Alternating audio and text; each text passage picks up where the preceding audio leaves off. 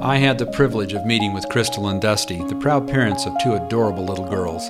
The youngest, who you will hear in the background of this interview, and the oldest, 2-year-old Amnesty, who has spina bifida. They were encouraged by several medical personnel to abort Amnesty. Not only did Amnesty have spina bifida, but she was also diagnosed with a heart defect in utero. That heart issue was monitored throughout the pregnancy and represented a major concern. Miraculously, when Amnesty was born, no heart defect was found. Amnesty did have to have surgery to repair her spine and to insert a shunt in her head to drain excess fluid. Amnesty's birth and life have been so celebrated by Crystal and Dusty that they founded Irregulars for Christ, a ministry, quote, dedicated to giving hope to the hopeless by spreading testimony of God's grace, unquote. Crystal, when did you find out your daughter had a disability? They just told us that her spine didn't fully form properly early on in the pregnancy and that it didn't look like she would have much function with her legs, maybe some other issues involving her brain being squeezed by excess fluid and possibly causing brain damage, as well as some bladder issues that would lead to a lack of quality of life. What advice did they give you? To explore our options, but I never got the sense that that meant all of the options. I felt like that statement meant to abort the pregnancy, to explore the option of aborting the pregnancy. Even though they didn't say that explicitly to you, or they kind of hinted that way? Or? Well, we saw several doctors throughout the pregnancy, and they varied from, variations of how they would word it. Sometimes it was just flat out the word abortion, but other times, we would hear some encouraging things and some encouraging stories. But the majority, the majority of it was you're still early enough in the pregnancy to end this and not have to go forward with all the complications ahead. Okay, so Dusty, what were your thoughts when you found out about the diagnosis and the advice that you were getting from the medical professionals? Well, at first it was just very, very terrifying, to get that initial diagnosis and hear all the negatives first. Not only did we hear all the possible complications first, I initially remember that they pushed taking the easy way out rather than going through with what might be a long-term issue with our daughter and complications. So in my memory of it, it was, a lot of worry, a lot of fear instilled in us, and not a lot of hope for what might be. So Crystal, what were your feelings at this time? I remember it was almost surreal.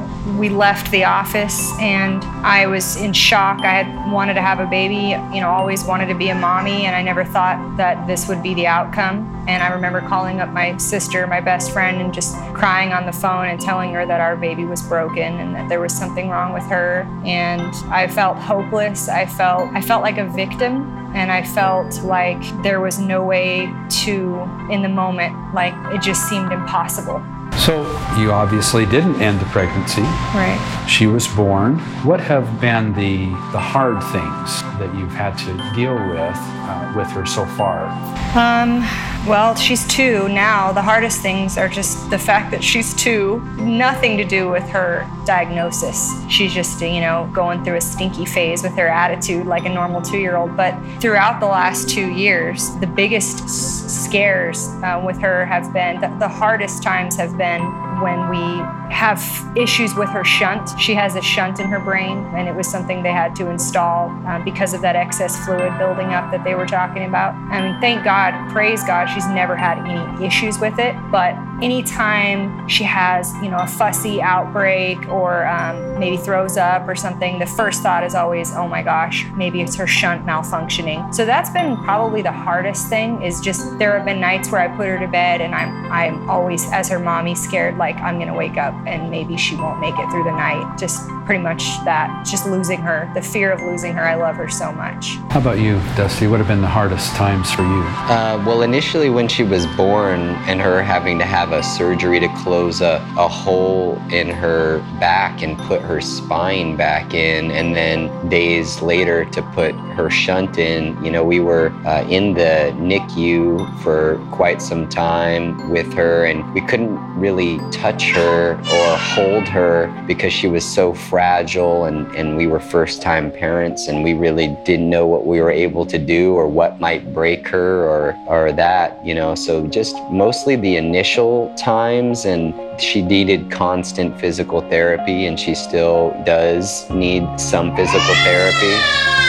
Not as much, but the initial her surgeries were the scariest part. What have been the joys?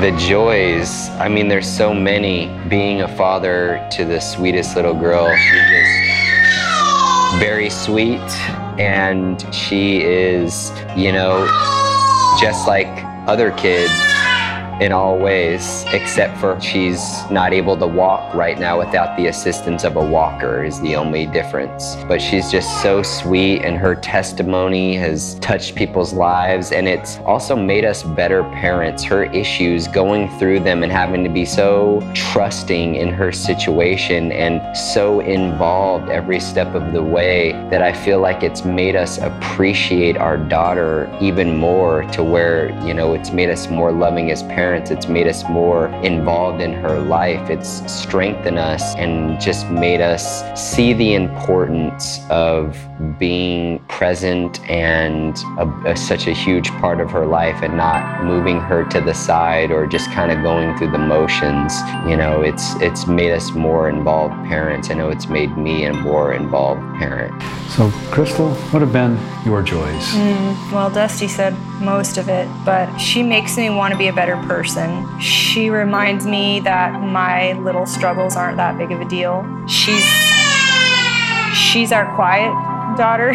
The other one, not so much, as you might know. She's just very sweet and fragile and loving, and there's just something about her that you cannot forget. She brings joy to my life because she made me into this new person I am, that is much more laid back and much more in the moment. And I'm just grateful for the struggles in life that I've encountered, because I can see she's a direct result of the beauty in the struggle. And she is our joy. She's our joy. Amnesty is. So, Crystal, what has been the impact of your daughter on your extended family, or friends or neighbors, or?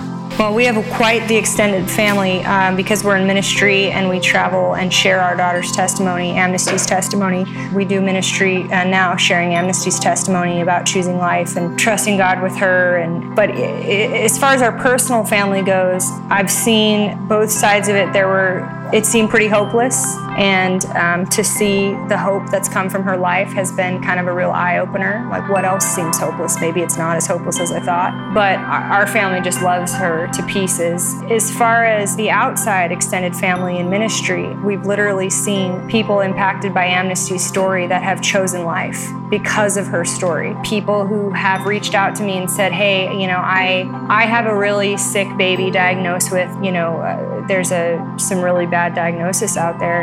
Your story's given me hope. And I don't know if it'll be the same outcome, but I know that you have been strengthened by it, and so have I, and I'm seeing that. And so we've met people that have chosen life for their babies. We try to help those people out to help make that choice a little easier. But overall, it's been a very positive impact on the community and our family.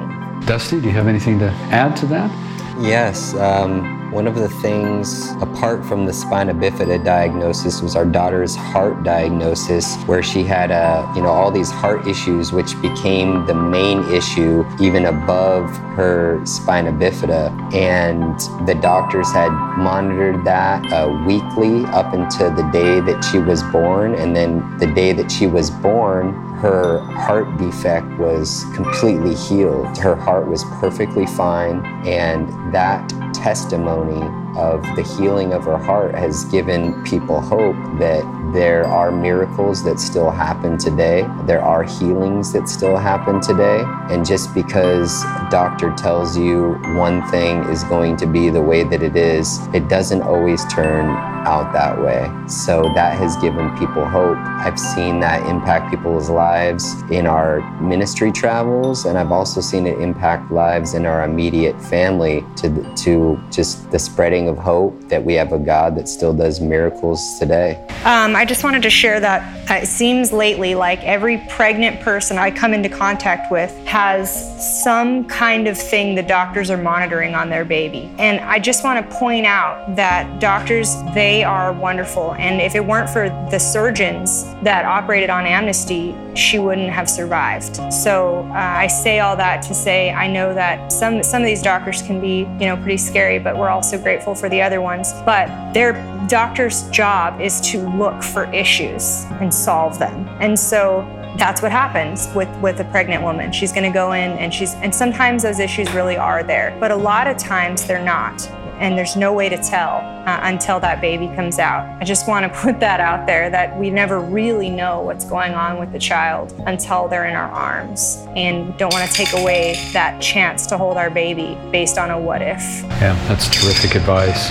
So if I came to you and said, you know what, our 20-week pregnancy checkup revealed we had a child with spina bifida, what advice would you give me? Well, as a woman of faith, I would say to take it to prayer and lift it up to God. But I would also say to get into a community of other people that are in a similar situation, because they can answer real questions, even down to the specific diagnosis, I would say, because that parent or friend that you make, they're going to be able to tell you the reality of it. A doctor only sees that initial snapshot or snapshots throughout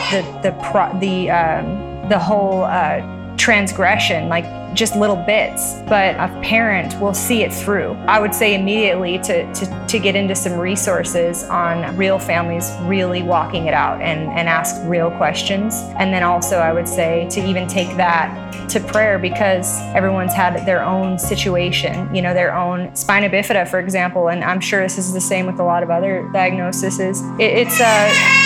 It's case by case. They're all very different. It's not a textbook thing. So, just to also keep that in mind. How about you? What advice would you give me, Dusty?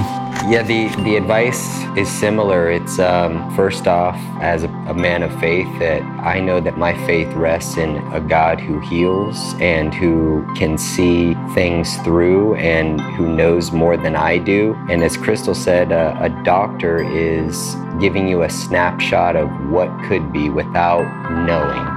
He doesn't know what's going to happen. He or she only knows what might happen or what could happen, and they're giving you ideas of worse. What I've noticed is they're giving you worst case scenarios to cover their end of insurance and things like that. But in my mind, just as Crystal said, is to get in community of people who have been there and who have seen these cases through, who have a child themselves, and there is that information available. I think Crystal, one of the things she did is she went to a Facebook group for spina bifida and got information from actual parents who had a child with spina bifida, and they asked them questions, and she just got so much good advice from them. And to just pray and be in community with others, to not go through it alone. We're not meant to walk through this life alone, and we're meant to be able to lean on one another. So to be in community with like-minded individuals and even other individuals who have a child who might have the same diagnosis. Very good. Thank you. I was honored to spend time with these two positive and dedicated parents who are working so hard at spreading the testimony of their families' lives. And I enjoyed meeting Amnesty, who I had the privilege of holding briefly for a photograph.